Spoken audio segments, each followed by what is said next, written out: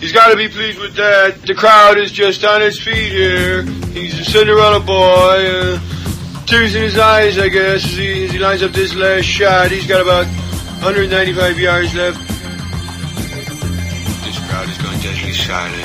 Cinderella story, out of nowhere. A former greenskeeper now about to become the Masters champion. It looks like a wreck. It's in the hole! It's in the hole! Welcome to week 113 of Good Talk Spoiled Golf Podcast. As always, I'm James Richardson and I'm joined this week by Barry O'Hanrahan. Hey Barry. Hey James. Welcome back from Carn. Welcome back from Carn to you too. If anybody would like to follow us on Twitter, our handle is @podcastgts. The email is goodtalkspoiled@gmail.com, and you'll find us under James Richardson and Barry O'Hanrahan on Game Golf. If you haven't downloaded the app, do so, and you can follow our games and we can follow you and keep in contact that way.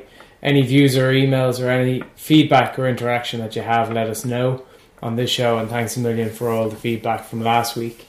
So I suppose, Barry, the big news for us this week is that we were down for the second of the Pro-Ams this season that we were playing, and it's our annual trip to Carn. And after starting with such beautiful sunshine in the Heritage, 2 weeks ago... Almost too hot. You could nearly argue in the Heritage. Right now I would have taken way too hot. Oh yeah. So we went down Thursday, played Friday, Saturday, Sunday. And do you want to start with your highlight of the week, which was probably your round on Friday? I know I love the last bit of the road driving to Carn, because you just feel like you're getting pulled to the town, Belmullet, and then of course the golf course is just a little bit outside the town. You just kind of feel this magnet hauling you in. Maybe it's just because we love going there so much, and you just have this great feeling going back again to such a magnificent golf course. It really is one of the true gems of golf, and if anybody hasn't seen photos of it, I had a few up on the Twitter, and I'll get a few more up, but get online, Google it, check their website. They have probably some of the biggest sand dunes in the world. They're just amazing, and the golf course was built with very minimal intrusion to the sand dunes, and the holes they all just kind of stand out unique. There's very, they kind of sit on their own in places, and sometimes you get a peek of another hole, but it's just a great place. We could talk about it for hours on end, but we only have we're a little bit less than an hour in this show. So let's start with, I suppose, just to put this in perspective. So the pro part of the Pro-Am was a 4-way tie in a very wet and windy weekend over in Carn by Daniel Beattie, who plays out at Deer Park Hotel, Damien McGrain, who I think that's his third time since 2013 being a winner or tied winner. They don't do tie breaks here. They just whoever finishes at the top, if there's ties, they all just jointly. Colin Moriarty from Drive Golf Performance, who again has another superb week for him, and I think he's now well and truly leading the Irish PGA of Ireland Order of Merit, and Andrew Hogan of Edmondstown Golf Club, who over the course of the weekend all finished on +1 for the 36 holes. There was the best round of the day on Sunday was a level par by Damien McGrain, and that probably just shows quite how tough the weather was. It was an absolutely very wet and windy. Sensational round in those conditions. The wind must have been, say, 40 kilometres or 25 miles an hour for anyone who's on the mile an hour system, at least, and gusting more. It was warm, so it wasn't an incredibly... It affected the ball a lot at times. It was 2-3 clubs. But it wasn't one of those cold, hard winter winds that was a 5-club wind. But you add into that rain that it was that kind of thin, sticky, small rain that felt like it fell about 200 kilometres away and got blown in by the wind and just kind of dispersed, and it kind of lashed you from the side. And every 10 minutes you had one of those showers. So incredibly testing conditions. To put it in perspective for the pros, Brian McEnany from the Northwest Golf Club and Simon Thornton, a touring pro, both carded a pair of 3 under par 69s on Saturday, and then on Sunday went out in what allegedly was the better of the weather and ended up with 2 matching 77s. So it was such a difficult course over the course of the weekend, and I suppose really Saturday morning when we played was really the best of the weather. It was of the competition dry, rounds, there was very little wind, and it was certainly there to be had. And it wasn't a surprise to see 3 under kind of leading it on Saturday night. No, not at all. Particularly as the wind and the rain started coming in on Saturday afternoon when we were coming off the course. So when we talk about the likes of the Open Championship and being on the right side of the draw, for this Pro-Am we were very lucky we were on the right side of the draw, though I was talking to a friend of mine today and he was down and he played on Sunday morning, and he said they got so wet on Saturday that their gear wasn't even dry by Sunday morning, and when they went out they actually walked in after 5 holes because it just simply wasn't playable. They said they talked to the pro and they said, your call if you want in. And he was quite a few over at that stage, and he said, lads, if you want to go in, I'll buy into that. And away they went, and they walked off the course after 5. Yeah, there were 7 retirements on the Sunday, I think, and 1 withdrawal. So these were brutal conditions, and we were in the house on Sunday morning looking out and seeing this rain, and this was proper rain lashing in. Brutal conditions. You would never want to go out in it. If it hits you on the golf course and maybe lasts a half an hour, so be it. But this was just relentless for 2, 3, 4 hours in the morning. Well, he had said to me that and John would be a guy who would play an awful lot of golf, and he just said got to a point where it was just so uncomfortable, so horrendous, so ugh, that he just decided, why are we doing it? And as he made the point, it was probably a bit unfair because the conditions were so bad, the wind was so, he was amazed that the course was even open at the time. He said they were really obviously just wanting to get the 2 days played, and perhaps it wasn't the right decision.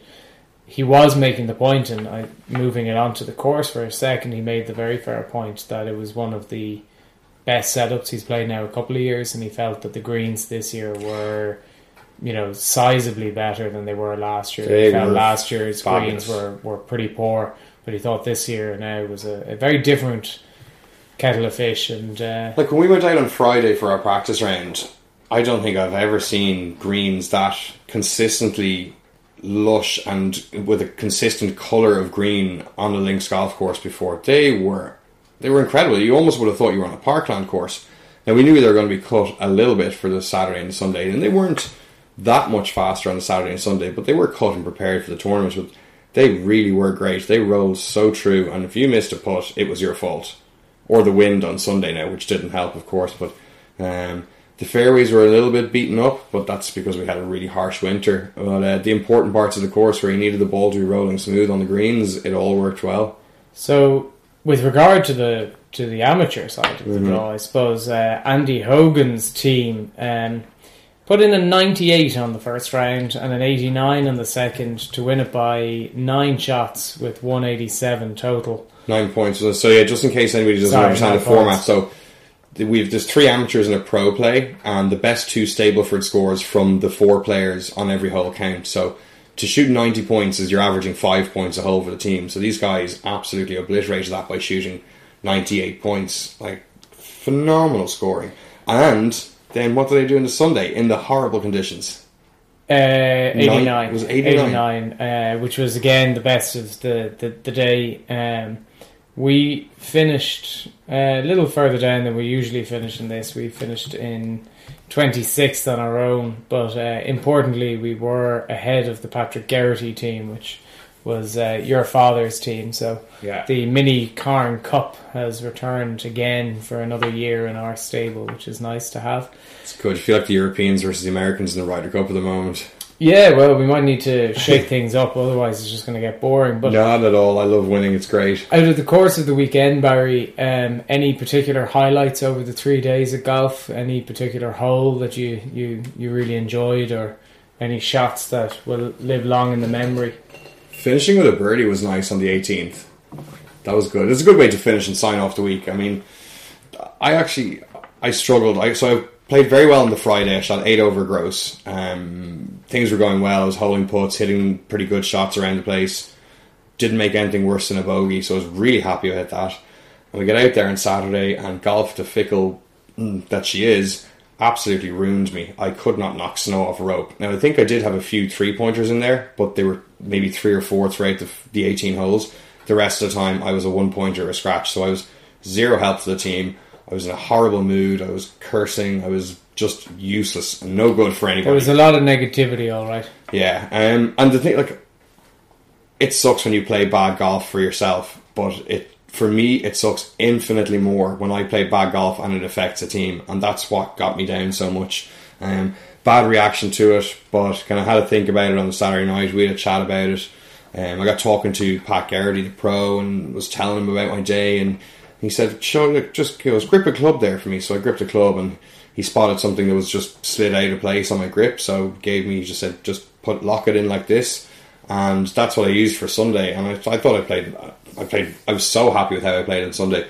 I think I maybe had one kind of moment of a little bit of frustration after a tee shot, but that lasted 3 seconds. I kind of let that go pretty quickly, and for the most part I thought I dealt with the crappy conditions on Sunday pretty well. I suppose it helps when you're hitting the ball pretty well and getting some alright scores in, but it was, let me see, I'll probably finishing with the birdie is always nice. You can't go wrong with that. Good drive, 4 iron to the back of the green, 2 putts, happy days for a birdie. So I don't know, it's hard to, I can't really pinpoint anything. I love the whole experience of the weekend. It's just great fun, And I know the listeners have heard us go on about pro-ams, and they really do, just add to the whole golfing experience. And whether you're in Ireland or abroad, definitely try and get onto your local kind of PGA website and find a pro-am and try and get a few friends together to do it, because it's definitely an experience and one that's well worth it. What was your highlight of the weekend? Well, I had 2, but it's totally selfish attitude, because one is out of competition was my 300 and something yard drive on the 6th, which left me 80 out to the pin, and I hit a 60-degree wedge. Let's just get this kind of put this in perspective. So this fairway goes from kind of a wide-bodied bottle of 2-litre Coca-Cola to as narrow as the top opening. That's where it goes to. And you fit your ball right into the middle of the top opening to literally give yourself a flick. And this is one of our favourite holes in the course as well. Yeah, and it's definitely one that if you hit it well, you do get a benefit of a downhill, bounce, and it will shoot on. So I didn't carry it that far. I'm fully aware of it. You used what was there to get max distance. But we marked it in Game Golf, and I think the Game Golf system came up at 310 or 318 or something like that. Gorgeous. So I left myself anyway 80 yards into the pin, hit the 60-degree wedge, which were the new SM6s that I got. Arrived from Titleist on Thursday morning, which thankfully Barry picked up for me before we got down to Carn, and anyway held the putt for a birdie in competition. The best drive and 3-wood I think I've hit in a long time on 18 on the first day. It was our 9th. Oh, that was such a great 3-wood. Went over the top of the pin and left myself 40 foot for the eagle. Yeah, 40 foot for the eagle. Didn't make it, and unfortunately left the birdie putt on the edge. But I'll never take away the drive in the 3-wood, because the second I hit that 3-wood, I knew that it was as clean a strike as I've heard off that for a long while. So there was a lot of good stuff. I had the birdie on 16. I thought I played pretty well over the 2 days. I'm not really a wind golfer. I've decided I don't like it. My ball flight doesn't lend itself to wind, and I don't have the shots or the tools in my bag yet to deal with really strong wind into my face across, or I don't mind if it's downwind's or fine, off the side, but it's when it's into the face to control the loft, to control the spin. It doesn't work for me, So I think it's tough for everybody. Amateur, pro, really low amateur, really high amateur, whatever. Those are really difficult golf shots, especially if you're into the teeth of the wind. You make any deviation other than a perfectly straight shot is going to be magnified multiple times when the wind is into your face. Yeah, I think some people are better. Like Pat Geraghty is superb at it. You know, I was talking to your dad and the lads that were playing with him, and they said it was just a masterclass of how to play in the wind. He just lowered the kept ball it flight. low. He controlled it 3/4, 75% swings. You know, swinging it easy. You know, everything. They said it was a real masterclass. Like he was 5 over on the front 9. He finished 5 over overall on Sunday. That included a lost ball as well. Really tough conditions. But they just said, you know, but there's a guy who knows how to play. So I do think that you can play in those conditions, you know, and I don't think it's unusual to see where a lot of those nasty conditions, high handicappers who don't have necessarily a big ball flight tend to come in with quite good scores compared to other people because they know how to play it and they're bunting it along. Yeah, well, their ball flight would generally be quite low. They'd struggle to get the ball in the air like we can, and that will transfer into them not being going miles wayward because they're not hitting the ball a long way, and they're also keeping it quite low under the wind. So, yeah, look, they're really good skills to learn to be able to hit the ball in windy conditions and to lower that ball flight, and it's something we have to work on, you know, and it's another aspect of the game and another challenge of the game that's, I mean, it's just fun playing in the wind because you have to use your imagination so much and kind of visualize shots that are just so out of the ordinary, but it is a bit, I love it. I think it's really good fun. It's incredibly frustrating but very rewarding when you do pull it off. So back to Carn as soon as possible. Hopefully try and nip down there between now and next year's Pro-Am.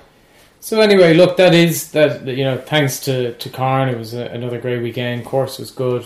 Just try and work the weather out next year. They do need to get that weather control function under wraps. Well, the thing was that a couple of years ago we had stunning weather for 2 years, you know, back to back, and now we had bad weather last year. And in fairness, we weren't on the worst side of the draw. Like, I really wouldn't have fancied rain all day Saturday afternoon and all day Sunday morning.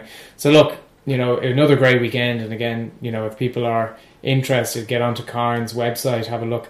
There's rumour that Joe Biden, the Vice President of the US, is going to play golf there this week. He's going to Mayo, isn't he, to check out some family history? Yeah, so he's currently down there at the moment. He's on a 6-day official holiday here with his family, and there's talk that he's going to head off to he is playing golf, and it's going to be either Enniscrone or Carn. So Enniscrone is Sligo, though, isn't it? He's a Mayo man. Yeah, so I don't know, like there's been rumours, and there was a bit of rumour going around down in Belmullet that he was coming and that they had already had the Secret Service out. So you'll see it all over the internet, I'm sure. If not, get on. Barry's put a load of stuff up on at Podcast GTS over the course of the weekend, and I suppose we're now back to the realities of normal golf next week in Glen of the Downs. So I have a slightly exciting weekend ahead. Unfortunately, well, you're a little bit engaged this weekend. I am a little bit engaged. Social, yeah, not to another woman. Still got your wife, but just socially and otherwise. We have at No Laying Up coming over to visit us. Great Twitter account. If you don't follow his website's brilliant. But he's coming over and visiting from the Netherlands to do a golfing weekend. So at the moment we have a couple of absolutely sensational golf courses lined up, and just trying to get a couple more together to fill 4 rounds of golf in 3 days, or not even. It's probably about 48 hours. We've been playing 4 rounds of golf almost. So really looking forward to that, and look out for at No Laying Up and at Podcast GTS over the weekend. There'll be plenty of stuff going up. And as you say, at Podcast GTS you'll be able to kind of keep in track with everything and No Laying Up. So hopefully I'll be able to dip in and out at some point over the course of the week end. So look, let's look at some of the news, and I suppose the big news this week, other than our trip to Carn, is that Rory McIlroy is now the latest, and I suppose with all due respect to the rest of them, the biggest name now to confirm that he is not going to attend at the Rio Olympics. Rory announced his decision through a statement this morning, citing that the Zika virus as the biggest reason for not going. He says in his press release, after speaking with those closest to me, I've come to realise that my health and my family's health comes before anything else. Even though the risk of infection from the Zika virus is considered low, it is a risk nonetheless, and a risk I'm not willing to take. I trust the Irish people will understand my position. The unwavering support I received every time I compete in a golf tournament, home or abroad, means the world to me. I'll continue to endeavour to make my fans and fans of golf proud with my play on the course and my actions off it. So, look, this is now another name, Adam Scott, Louis Oosthuizen and Charles Schwartzel, and a few others that have, indicated a definite move away from attending. We still have question marks over Jason Day, Jordan Spieth, Ricky Fowler and Danny Willett. It's the first time golf is in the Olympics after 112 years, and to be fair, we've discussed at length over the last while about the idea of whether or not this is really, should it have been for the pros or should it have been amateurs. But it's a big blow for the Irish team first, because there had been so much question marks over the last while. Would he have gone for the Great Britain team? Was he going to go for Ireland on the basis that it was an All-Ireland team that he represented with the GUI? So there was an awful lot of political things going on. So it's somewhat of a disappointment for everybody that Ireland's strongest player isn't going to be there. And it's a loss to the Olympics that are going to obviously want, in golf, that wants to stay a part of the Olympics going beyond 4 years in Tokyo. Doesn't bode well, doesn't it, when these big superstars are dropping? And I wouldn't be surprised now if you get a few more between now and 11th of July. I think the 11th of July is the cut-off for it, so a few more might follow with Rory having departed from it. I would hazard a guess, and I'm only guessing this, that the next disappointment for Irish golf will be Shane Lowry not doing it. He's just married, and I know he's been talking about concerns around the Zika virus and how that might affect family and things like that they may decide to do in the future. It's a problem not just for golf, it's a problem for the Olympics generally, and we won't go into that. But do you respect Rory's decision, or do you think that this may be a little bit of a cop-out, that maybe he just, with coming off the back of the US Open last week's disappointment and not making it, is this something that gets it out of the schedule, it gives him a week off, or do you think that it is a 100% genuine position that he's taking? It's a tough one, isn't it? I mean, there's obviously an honour in being an Olympian, to represent your country, to play in the Olympics. You don't, you go out every week and represent yourself on the golf course, but it's very few times you get to represent your country in golf in the professional ranks. So I don't think it's a decision he took lightly. We have to respect it. For the Zika virus reasons, he's got health concerns, and what can we do? The decision is made. There's not going to be a reverse now. So it's a shame. I think when we discussed the Olympics before, having it as an amateur only event might have been the way to go for it. But then again, you're still going to get the high profile amateurs might have dropped out because of the Zika virus as well. So it's just trying to slot the Olympics into an already jammed schedule is for the pros. It hasn't seemed to have worked too well. I don't know what actually how to qualify. So it's there's 60 qualify, and it's based off the world ranking. So it's going to be interesting to see who can or will step forward. It's certainly not going to be the world's best anyway at this. I heard people talking today on the radio at the idea that, look, simply this is a situation that, for the most part, this isn't something that most of them care about. The four majors is what they care about. And well, we saw that in the Secret Tour, the anonymous poll of the Tour pros. They had it ranked pretty much on a par with the Players' Championship.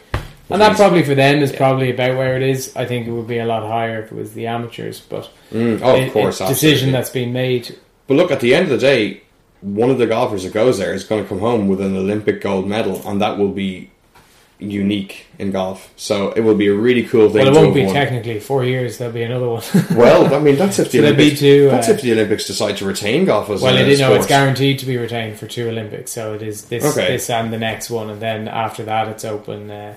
So Tiger Woods has already come out today on various issues and has indicated that he thinks that it should be fixed. And there should be a move towards looking at different ideas. Let's look at some other news, and I suppose just on the equipment front, and this is a big deal for probably you and I and people who play Titleist and like Titleists.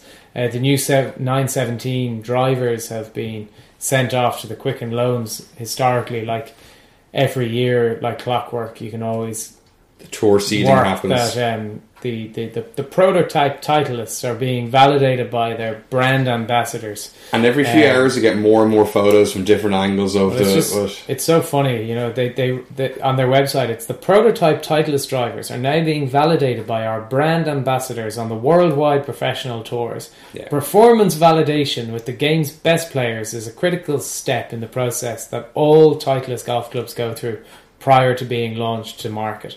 Now, I don't mean to be disrespectful to Titleist, as I am a player of theirs and I am totally unashamedly going to be buying this driver. But I'm guessing that there is simply no changes that are going to happen to the 917 driver after Quicken. Oh God, no! That's being produced now. But it's just so funny that they make it sound like, you know, if one of the lads come forward and goes, nah, it's just not working, you know, back to the drawing board, they're going to go, oh, well, player validation hasn't been given. Stop production. You know, so, you know, Jordan Spieth isn't happy with the driver. We best go back and change it. I just don't get the impression that, you know, a Walker or a Scott or a Bill Haas is going to be able to radically change this driver. There are no changes going to be made to how its current iteration, how it stands whatsoever. These guys have all been working on this driver in behind closed doors for the last 2, maybe 4 years. This could be 4, 5, 6 years in the planning. Nothing's happening to this. It's in production. Tour validation, Barry. Tour validation. Well, they're validating the fact that it's actually made the tour now. That's all they're, you know. So it's an interesting one, but it takes a lot of the cues from the C16, C16 with a very expensive €1,000 a driver, $1,000 a driver. So we'll wait and see. August the 2nd, I understand your local Titleist fitters should have it. Start booking your fitting sessions now because they will be popular. Come here, quick. Speaking of equipment, quick review of the SM6 wedges. Tell all the listeners a little bit about them, like, because they're beautiful wedges. So you know, yeah, they're beautiful wedges. The spin that I got off them all week was amazing. You know, and I suppose the big difference for me was just the physical weight of them. There seems to be an awful lot now. I have slightly heavier shafts. I have the KBS Tour shaft, which is slightly heavier than a lot of regular shafts. But yeah, they're beautiful. The center of gravity does go up depending on where it is. So my 60-degree, the center of gravity is at the top end. I don't get too bogged down into bounces and grinds. Mark O'Mahony tells me what to buy that suits my game, and I go and buy it. The biggest thing I noticed compared to my SM4s is that it really was effortless. Once I got the club to where in the backswing I wanted it, I didn't really have to do anything I just needed to let my hands drop, and it would click through. Like, there was the weight of the club allowed you a freer swing. Like, I noticed that it kind of just almost let the club let your arms pendulum. Yeah, the club moved your arms rather than your arms moving the club. It just kind of said, you need to swing me in this way, and that's without actually actively doing anything to you. It all seemed to slot into place in really good wedge swings. It also makes you have to change the way you approach some of the shorts. So there was the par 5 on the back 9, the 13th. I was short in 2. It's a long par 5, so I knew I wouldn't reach it with, you know, driver 3 wood. So I knew I was going to be short, but I was happy with that. I reached out with driver 3 iron. What's going on? And then there was 7 shots after that. And the problem was that I hit the 54 degree forward in the stance and threw it, and it got to the top of the hill, spun, stopped, and then came back down the hill. Where if I had more time with them, and I think when I go out this week and next week in Glen of the Downs, I'll be much more likely to go at the hole to get it up there, because I had changed from, and same with them. Because your ball is reacting differently to what you've been used to from the previous SM4s. Well, there's definitely more spin on them, and that's not just because the grooves are obviously brand new. It's just simply that the club is better. It's got more playability. The one bit that I'm thinking of the 2 shots on Friday and Sunday on the 18th where I was just short. I think that was the best shot you hit all weekend. The one on the little Sunday, wedge shot on 18, just over the hill. On Friday or Sunday? It was because Friday. I really held the one on Friday. Yes, and I was just pin high This is at the back. Yeah, on this the is beautiful. right. So just before the green where you were, there's a hill to go over. It's maybe 3 or 4 foot high from where your ball was sitting. It's higher than me anyway. Okay, James is 3'4". I couldn't see the top of the flag. You couldn't see the flag, so you probably come up about a 5 foot hill. You hit perfect trajectory just to get it over the top of the hill, landed just on the edge of the fringe. It spun like off a very short shot because you'd only flown the ball maybe 10 yards, 10 yards. It spun and just released perfectly down the hill, and it was just, that was it. When I saw that, I went, oh my god, these things are awesome. Like, because it was before with the SM6, the SM4s, it would have been completely different. You might have sculled it, or you could have hit it heavy. But these things just seem to groove the swing into a beautiful, bring the clubbing into the back of the ball so beautifully. And I thought I saw that and went, wow, that's nice. Really, really they're superb. Like, this is the first time I've changed since the SM4s, and they're definitely a different club. There, you can. I like to try and stay on product cycles if I can, just because usually I would, like drivers and irons, I would trade in, and and that's the maximum I'm going to get is then. But I hadn't with the wedges, just simply because I didn't feel the need. But I have to say, I've noticed a difference in these, so much so that I'm going to put in an order and take out the AP2 gap wedge that I have and actually put in probably a 50 degree Vokey, because I actually just love hitting them so much that actually it may be a benefit. James will be getting custom fitted Vokey 7 irons next time. Yeah, well, if they had them, if that's what gets me round in the lowest number, I'll kick shit off a rope if that's the case. So the LPGA, the Meyer LPGA Classic for Simple Give, was played over in the Grand Rapids in Michigan. It was played over the 6,414 yard par 71, and Si Young Kim defeated Jinganda on the first playoff hole. She hit a beautiful approach to 3 feet, and I assume held out from there. The final, rounding off the top 5, was Lexi Thompson, Lydia Ko, and Ji Chung. So another usual names up there at the top of the LPGA. I'm not going to lie, I saw absolutely zero of that, and if it wasn't for the fact that Barry had written any of that on my sheet, it wouldn't have been known. Let's move on to the 116th US Open and Oakmont Golf and Country Club in Pittsburgh, Pennsylvania, and it was played over the 7,255 yard par 70. And firstly, I suppose let's talk about Dustin Johnson. He has won his first major. He won it by 3 shots in the end, and we'll come on to the controversy in a minute. But before we do, Barry, Oakmont Golf and Country Club, Phil before this tournament said it was the toughest and most stringent test of golf that there is at a US Open and perhaps at golf in general. What did you think of the course? What did you think of the setup of the course? And just your overall impressions before we get on to the nitty-gritty of what will be, a lot of discussion about the winner and the also runs. That course is petrifying. I mean, any mistake you made or half mistake you made, it seemed to be punished to the maximum extent. It was...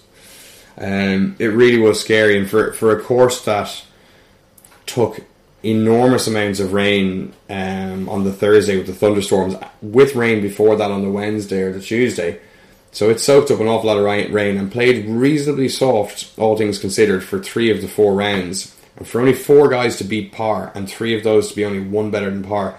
You can only imagine what that place would have been like had there been no rain in advance of the tournament. It would have decimated the fields. God only knows how many shots they would have been further back from what their finishing totals were. It scared the bejesus out of me. The bunkers are so deep. The rough just was...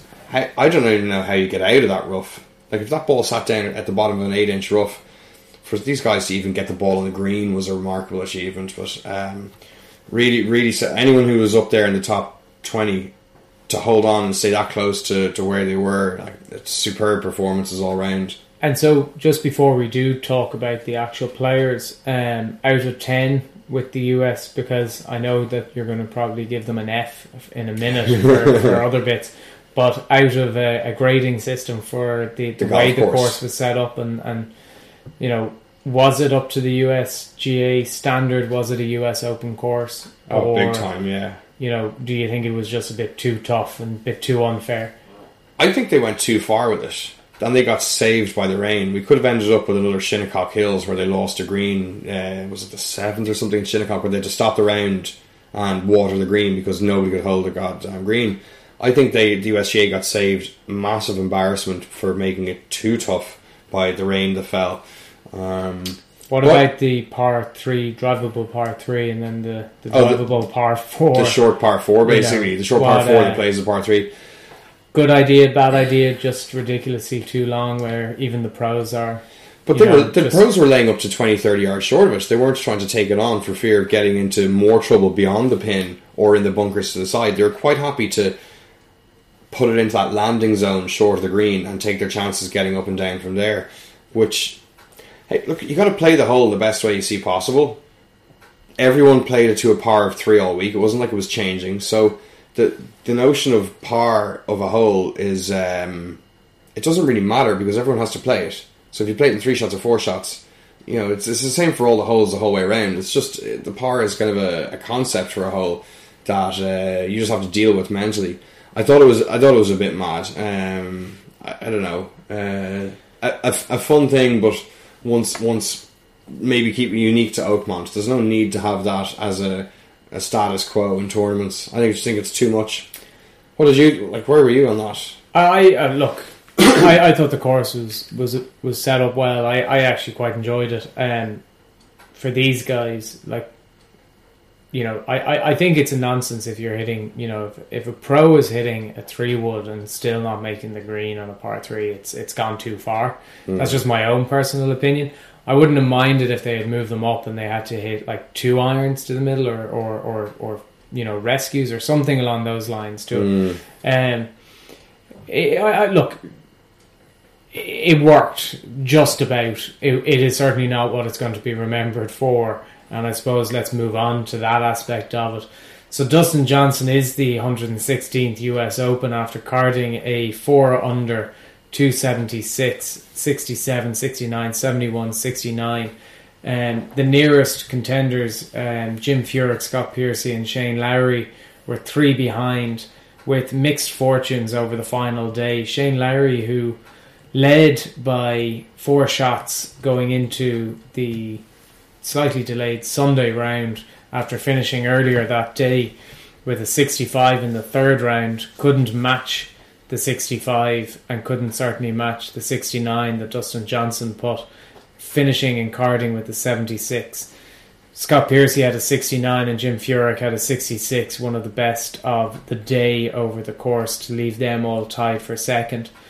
And beyond that, we had Sergio Garcia and Brandon Grace, who were further shot behind. And then thereafter, you really had the guys like Kevin Na, Jason Duffner, Zach Johnson, Jason Day, David Lingmerth and Daniel Summerhays, all kind of moving further and further down the field, certainly rounding off the top 12.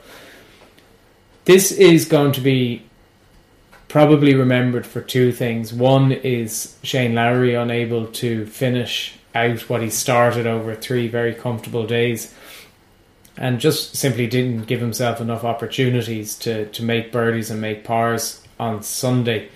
The second aspect, Barry, is that Dustin Johnson and the fiasco around the ball moving on the green, was it or was it not him, was it intentional, was it not intentional, and all of the debate that went on and on and on and on. Which of the 2 do you think played the larger part in the ultimate story that's going to come out of the 116th US Open? It will be remembered for Dustin Johnson winning his first major as somebody who's had so many heartbreaking moments in majors until now. Nobody will ever be able to forget his win in this major without remembering the complete and utter mess that the USGA made of the final round. I, for one, was extremely annoyed at it on multiple levels, primarily, though, on the Sunday night, because it was so distracting a thing to happen. And everything was all over the place.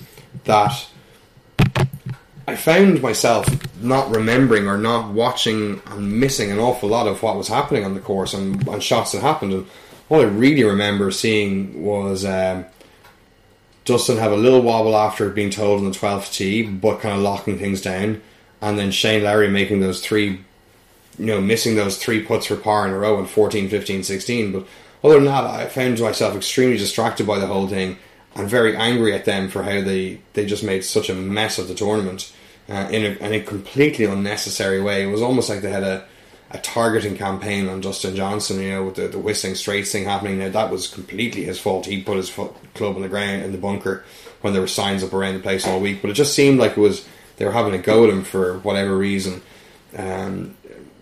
Just being pedantic for the sake of being pedantic. The ruling was made by the referee on the green. It should have just stood like that. The guy's an appointed referee, and he said, that's fine, play from where it lies. That should be it. It should stand. The same way as a referee says, that drop is fine. When a player takes a drop, the referee goes, that drop is fine. It should stand from there on. Not these armchair people ringing in and reviewing stuff. I don't know. It really annoyed me, and not the only one. Tour pros were jumping in on Twitter like crazy. McIlroy, Fowler, Spieth, Tiger Woods were all voicing how outraged they were at the whole thing. It's we could talk about it for a long time. I don't want to spend too long on it because I know everybody's. It's taken enough of our focus already away from what was a stunning performance from Johnson. And I think his shot into 18 probably epitomised quite how well he played. Do you think that the decision by the USGA with regard to the penalty, or not giving the penalty, or not communicating to anybody, because I have to say I got sick and tired of not only hearing the commentary in the room that was watching it, but also I was sick and tired of hearing Butch Harmon and everybody go on about it repeatedly, which detracted, in my opinion, my enjoyment of actually watching the golf. Yeah, I completely agree. And I wanted to watch the golf. Like Shane Lowry, regardless, in my opinion, of whether or not there was a rule or wasn't a rule breach, these guys could still go out. If they had if any of those guys had gone out and had one shot better than Dustin Johnson, we wouldn't be talking about this, because they'd be the winner of the US Open. Yeah. So, but all the way through the commentary we had, this is disrespectful to Shane Lowry and blah blah blah.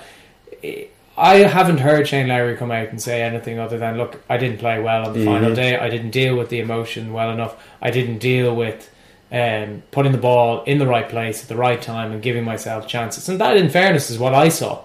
Yeah. He wasn't playing well up to 5, 6, 7, 8, 9, 10. He didn't play well for the back straight. The Sunday of a major, he didn't, unfortunately, come through it. Now, I think he will win a major. And in fact, he is a guy that I would absolutely think is going to be, very much in contention come the Open Championship in a few weeks.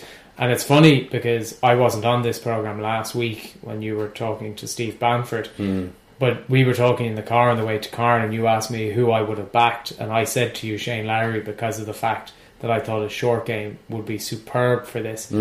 He's come through it, and I think he will win in the future. I think it shows his maturity. I just don't think that this whole situation is a get out of jail card for the other pros who didn't go and shoot a better number than Dustin Johnson. And we can talk about the USGA, and we can talk about how it was handled, and Rory's tweets and Jason Day's tweets and everybody else's tweets. The bottom line is the other 70-something competitors did not go one shot better than Dustin Johnson. And on that basis, it becomes a moot point. Yeah, I think you're absolutely right. And just Lowry's maturity in dealing with the situation, he's not looking for an escape clause. He's not looking for an excuse. He's very just well self-reflective in that he didn't play well enough on Sunday. He really didn't. He had a case of the hooks. Things just weren't going right. And he'll learn so much from that round, and he'll be back stronger than ever. I think the one, I can't remember where it was exactly in the course, was sometime in the middle of the round, maybe on the 9th or 10th, but he hit a shot. He turned to his caddy, Dermot Byrne, and he just said, it was a poor shot. He just said, it's all going so fast, it's just a blur. And we all know how that happens in high pressure situations where you feel like everything's just going past so fast, you don't have time to think and to work things out and to figure it out and feel like you're in control of the situation. And I think that's just a case of the moment becoming, or the occasion just becoming too much for him, because he didn't have experience in that before. But going through that and still being in with a chance coming down the stretch, he'll come out of that so strong, and he's just got such a great outlook on things. He's going to be a very dangerous man if he's in that position again in a major, I think. Do you think that when Dustin went in to the scoring unit and they said, we think you violated Rule 18.2 or whatever it was, I think everybody probably now knows what 18.2 is, but do you think it's a much easier conversation to go, sure, give me whatever fucking penalty you want, as long as it's not more than 3 or 2 shots, as long as it's not more than 4 and I'm not going into an 18-hole playoff, I don't care what you give me. You can give me as many penalties as you want as long as I finish at 2 under. Do you think if this was the difference between at -4, or is that the 2 people finish at -5 and then the penalty, do you think there would be a much bigger argument by Dustin?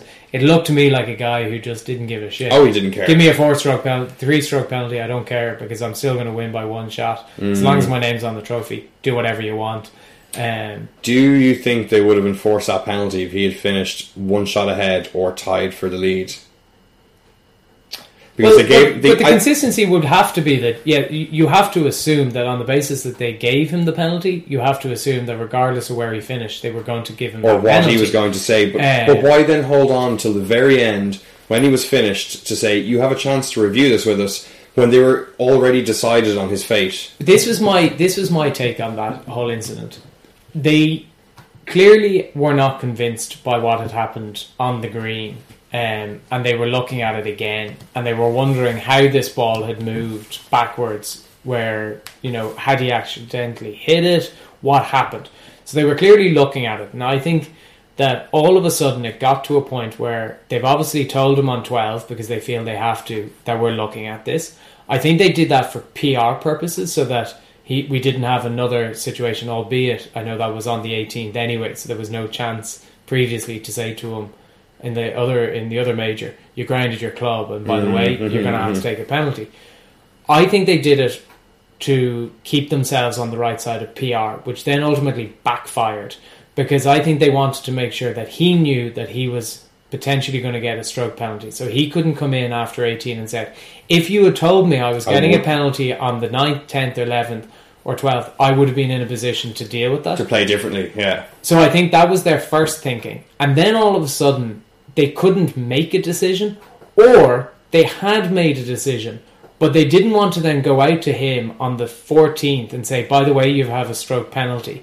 And then that would have then been criticised if his game went to shit at that stage and he loses it by 2 strokes, and his complaint is, you come to me on 12 and tell me you're looking at it, and then you come to me 4 holes out on the last, like from the 68th to the 72nd hole of a major championship, and now tell me I'm getting a penalty stroke. That's unfair. So I actually think that they ended up between the devil and the deep blue sea on this.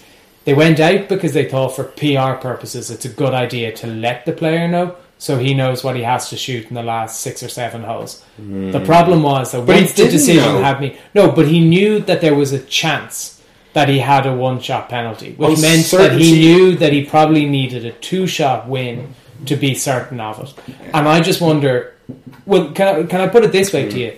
What would you say that if he had a 2-shot lead on the 16th tee box and they came and said, we're enforcing a 1-stroke penalty on you, and all of a sudden, he goes and his game goes to shit, concentration's gone because a rule official has just come and told him you have a 1-shot penalty, and then all of a sudden he blows up and he has 3 double bogeys, for argument's sake. Is that fair? And I think that the GA probably thought, it's not fair for us to go back out to him and say, you have this penalty. I think we need to just see this out. But I think the decision was made, and I don't think that they knew then what to do. So why not just say to him on the 12th when they actually came out to have a talk with him and just say, you've got a 1-stroke penalty? Like, why not just do it? I don't think they made the decision then. It's absolutely pathetic. That's ridiculous. The question that needs to be asked, in my opinion, of the GA is when the decision was made. When did somebody in the rules committee meeting room say, we are enforcing a 1-stroke penalty on this player? Because if that decision had been made when he was going up the 8th, then they should have gone to him on the 9th and said, the committee have looked at it, it's a one-shot penalty. Clearly they hadn't made a decision by the 12th because they only put him on notice of, we're looking at it. And I think then they thought, oh bollocks, maybe we shouldn't have told him. And maybe now that we've told him, we can't now go back and say, and by the way, because would we be more criticised for then telling him that actually you have? He then goes to shit and he comes out and says, it's so unfair that 3 holes out from finishing this tournament, they then come and say to me, by the way, you're getting a stroke penalty. See, I think it's egomaniacal and self-serving of the USGA to have done that in the way they did it. They've given themselves 2 outs. One, if Dustin Johnson comes in, 1 shot in the lead or tied with somebody else after 18 holes, they go, yeah, we've reviewed it, we're not giving you the penalty, you didn't cause the ball to move. Or 2, he wins by multiple shots, they get to use their rule calling powers and the rules that they've made and say, well, we're enforcing our rules, it doesn't matter who you are or where you are in a championship, we're able to enforce our rules. So either way, they think they come out smelling of roses by operating in this manner and letting it go right to the end. But it's an absolute shitstorm. If this had happened in round 1 or 2, do you think we'd still be talking about it? If there was an incident with Dustin Johnson on the 5th hole of round 1, and he was told the 12th hole of round 1, and then at the end of round 1 they enforce a 1-shot penalty, do we think we'd be talking about it? If this happened in round 1, they would not have reviewed it. They would have let the referee's call stand 100%. This was them grabbing an opportunity to go, we're the rule makers, we're the rule enforcers, and they just they stamped their authority and just whipped out, just zipped down their flies and pissed all over the place and said, we're owning this, we are the rule guys, and they gave themselves like an arbitrage situation in their mind. Now what they actually did was make an absolute shitstorm of the entire final round and ruined it for a lot of people as an enjoyable spectacle because of this dominating conversation and theme that went throughout the entire thing. It really, really pissed me off. It ruined what is one of my favourite nights of the year, watching the US Open, players battling to save par right down the stretch. We're always in Carnford as well, so it's a double win. And I really, really am annoyed. And I'm glad they've backtracked, but it's going to take a long time for them to gain that any sort of respect back from the players for making such an absolute mess of it. Now, the players. Do you honestly think they care? The players, no, they don't give a shit. No, so I don't think they care whether or not the players respect them or not. It's their tournament, and ultimately next year there will still be 100 and something of the top class players turning up to play in their tournament. They're not going to boycott because of their behaviour this year. So do they give a shit? They have there's a bigger picture at hand in them, and they're trying to grow the game. They are the body that oversees golf in the States. If they're doing silly, petty things like this and operating like idiots, it's not good for the game. And it's not good for the game, but at the same time, I'm not sure that they're having any sleepless nights about what the players. Dustin Johnson doesn't want to go back next year to defend his title. They don't care. No, it's not that, but it's the fact that this is the body that's supposed to be responsible for the game, and to operate and behave so irresponsibly and messily and just silly stuff. I just think it's terrible. At what point do you think that there is a responsibility? We play at weekends. I mark your card. I'm the rule caller on your game. Yeah. Do you think that Lee Westwood has some responsibility in stepping in to ask the question, what exactly happened here? He did. No, he didn't. You see, he just instantly said he didn't ground the putter. But he didn't go in to say to the ref and to them, what's the issue here? I'm marking his card. So what's the issue here? But how do you know he wasn't watching it from off camera? We're all pretty aware. We have the voice recording, which has been played repeatedly, and the ball moves, and Dustin is calling the rule guy over, and there's no interaction between Westwood and anybody. All you hear is he didn't ground the putter. That's all you get. But does he not have a responsibility? So there's 2 points of this. Does he not have a responsibility to walk into the conversation between Dustin Johnson and the rules official to say, I've been watching it, he didn't ground the putter, I'm marking his card, I'm satisfied that it was not. The pros mark their own cards. Yeah, but ultimately, so he'll sign it, but the pros mark their own. The pros mark their own cards. It's not like amateur golf where we mark each other's cards.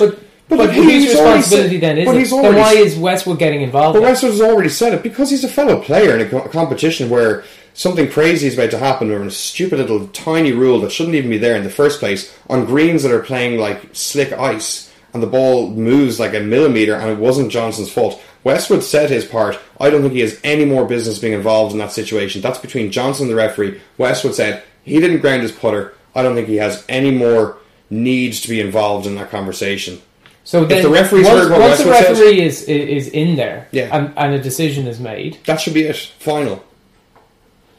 That's why you have a referee of the group. Otherwise, why have a referee of the group? Just go on camera evidence the whole time. It's a waste of time having a referee with every group. Then just have the roving referees and the buggies all the time. I mean, the USGA actually say, if their rules say if a referee is appointed to a group, that referee's call is the decision, and yet they've gone and taken their rules and just gone, actually no, we don't want that, it doesn't suit us in this situation. I think it's an absolute mess, but luckily I'd say they're delighted and so happy it didn't affect the outcome of the tournament negatively, and any of the players who were finished below Johnson, none of them have said that it has affected them negatively. I'd say they all, actually, smart pros they are, assumed once they heard this he was under review, they just had to assume he was getting a one-stroke penalty and play accordingly. Do you think that what they need to do in the future is that if somebody's under review, there's just a time limit on the review? That's a really good idea. So just if you get told you're on a review, then the decision has to be made within 10 minutes or 1-2 holes or something like that. Well, just 10 minutes. Like, how long does it take to review it? Like, they're not going to put them on notice of it until they've decided. It's a bit like Formula 1. Every time I saw this, Formula 1 kept coming back into my head. You know, the guys keep racing, and then you hear on the Formula 1, car number 42 is under review because of A, B, C, D, and E. And that information is communicated to the TV, it's communicated to the team. Obviously, the drivers hear that. So the guy in number 42 knows I'm under review. I can do nothing but keep going, and I'll see what happens. And then the review will say, okay, it's a drive-through penalty, or it's whatever it is, or no, you're no longer under review. Why not just simply say from now on? Time limit. Okay, if somebody goes under review, and, you know, there is this committee which is entitled to review any decisions that are on the course, that they have X amount of time to review it, and they can make a decision within that time, and that will communicate it to both why there's the person's under review to the TV camera, so they know, and then they know within 10 minutes they'll have a decision. I think the whole reason they said there was the delay between the 5th and the 12th was because of logistical issues. The referee had to go in to review it. They'll need to come up with some sort of like being able to review it remotely out in the course on an iPad or whatever. And yeah, it's definitely possible to develop a system. I think the bigger question here is to be able to remove that outrageous rule about the ball moving on the green. I mean, you should only really be penalised. You should only be penalised a shot if you move the ball by hitting it with your putter. I mean, if you stand over the ball on a sunny day and your shadow is over the ball, grass can move because the shadow and the sun isn't there anymore, and that can cause the ball to move. I mean, how crazy is that? They need to remove that rule from golf. Well, anyway, let's move on, because good week by Sergio Garcia, Kevin Na, Jason Duffner, and I suppose really the weekend has to be given over to Jim Furyk, who is not long back after a fairly tough wrist injury and has played very little golf. To finish tied second this weekend was a superb result by him. I've got to give Henrik Stenson great respect for not snapping a club this week, though what he did and walking off is really, really, really poor. I have to say that he has just completely and utterly gone down in my estimations as a player. I think it's absolutely outrageous that he just withdraws from a competition because he couldn't be arsed coming back to finish 2 holes.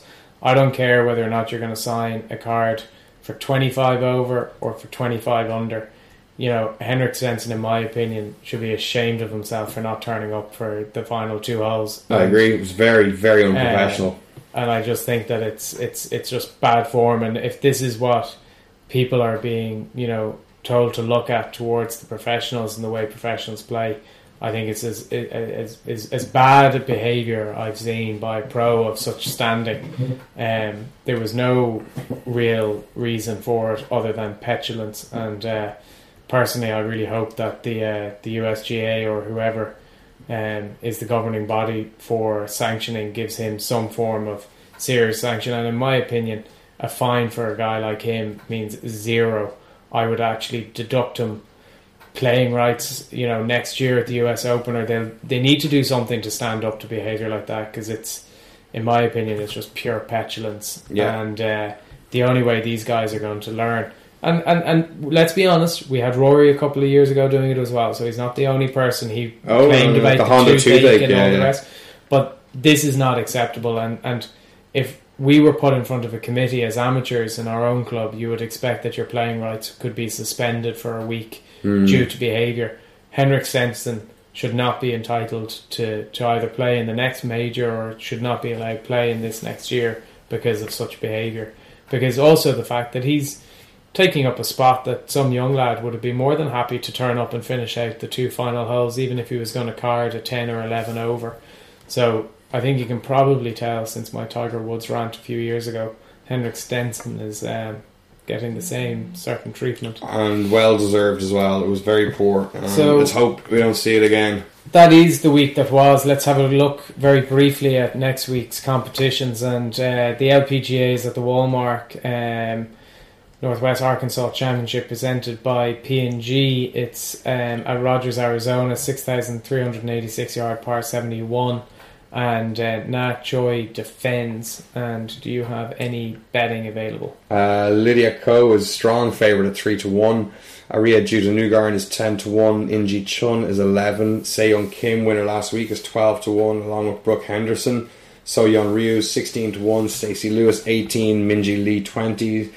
Amy Yang is 22, Jarena Pillar 28-1, along with Haru Nomura, Nayeon Choi and Azahara Munoz are 40-1, Mika Miyazato 50-1, and the rest are 66-1 and out.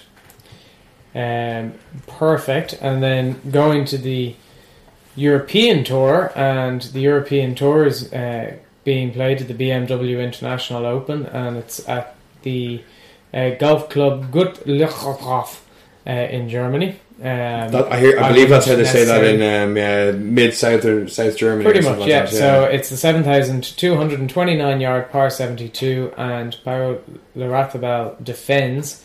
This is the Jack Nicklaus designed course, and Barry, you've had a look at this, and you might also tell the lads what the... Just briefly, yeah. So Birdie Fest this week, guys. The course has had a bit of rain. It'll make the greens more receptive, the fairways a bit wider. So it's going to be an interesting one to see how the guys coming back from the US Open, where par, if not just over par, was a target and you're struggling for it all the way, how they adapt and change their games to getting into scoring mode this week. So top of their betting is Sergio Garcia at 8-1, Henrik Stenson and Danny Willett 9-1. Then it jumped down to Joost Luiten as 20-1, Andy Sullivan 28-1, Tyrrell Hatton, Ross Fisher, Bernd Wiesberger at 33-1.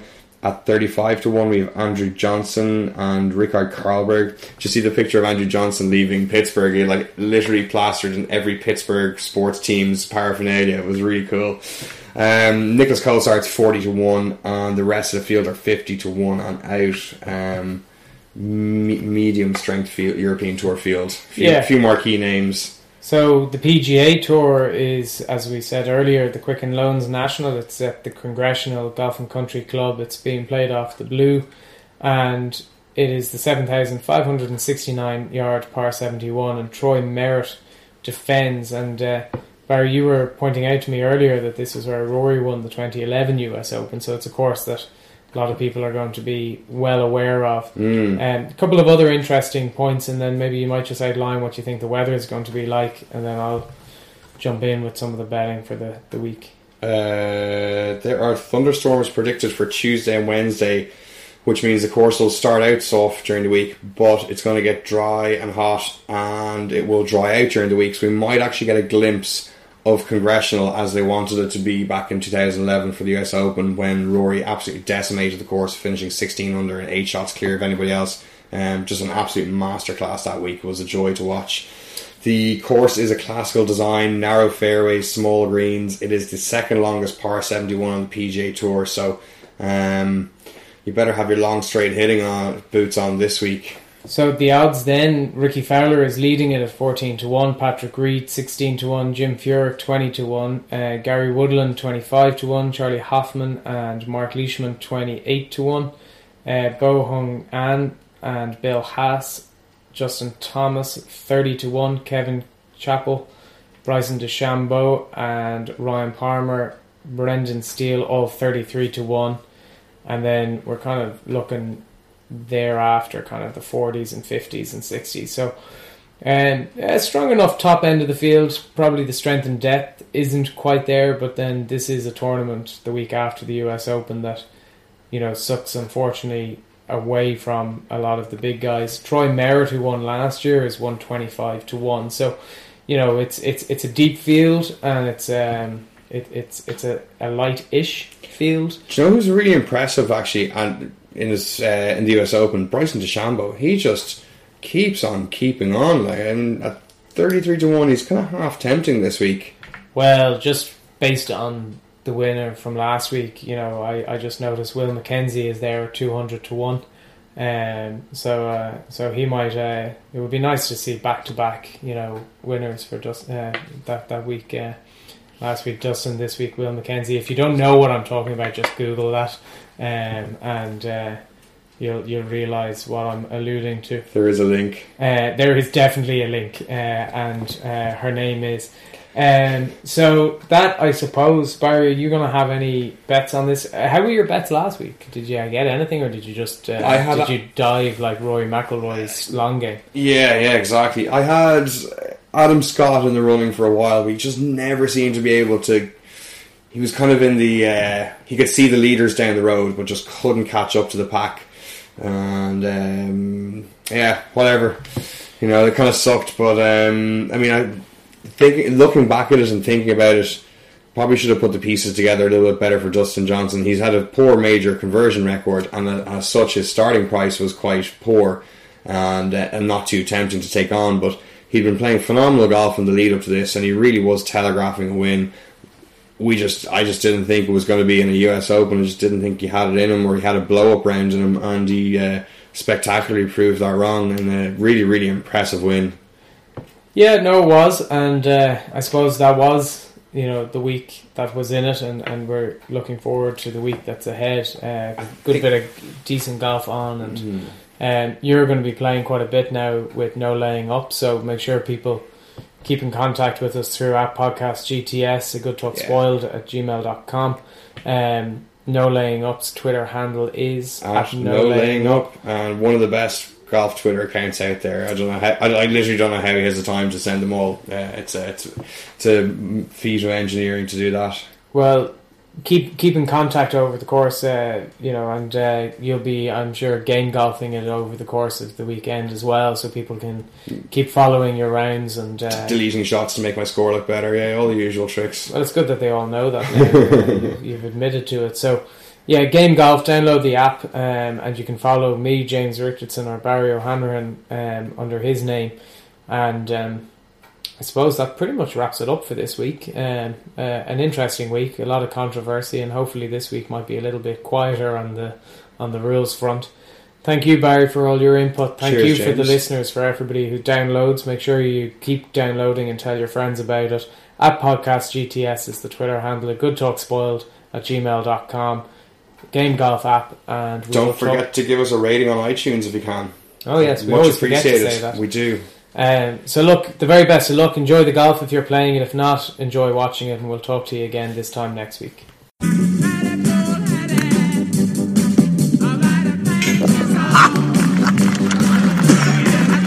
Bye, Iron. Well, you're fine. Bye bye.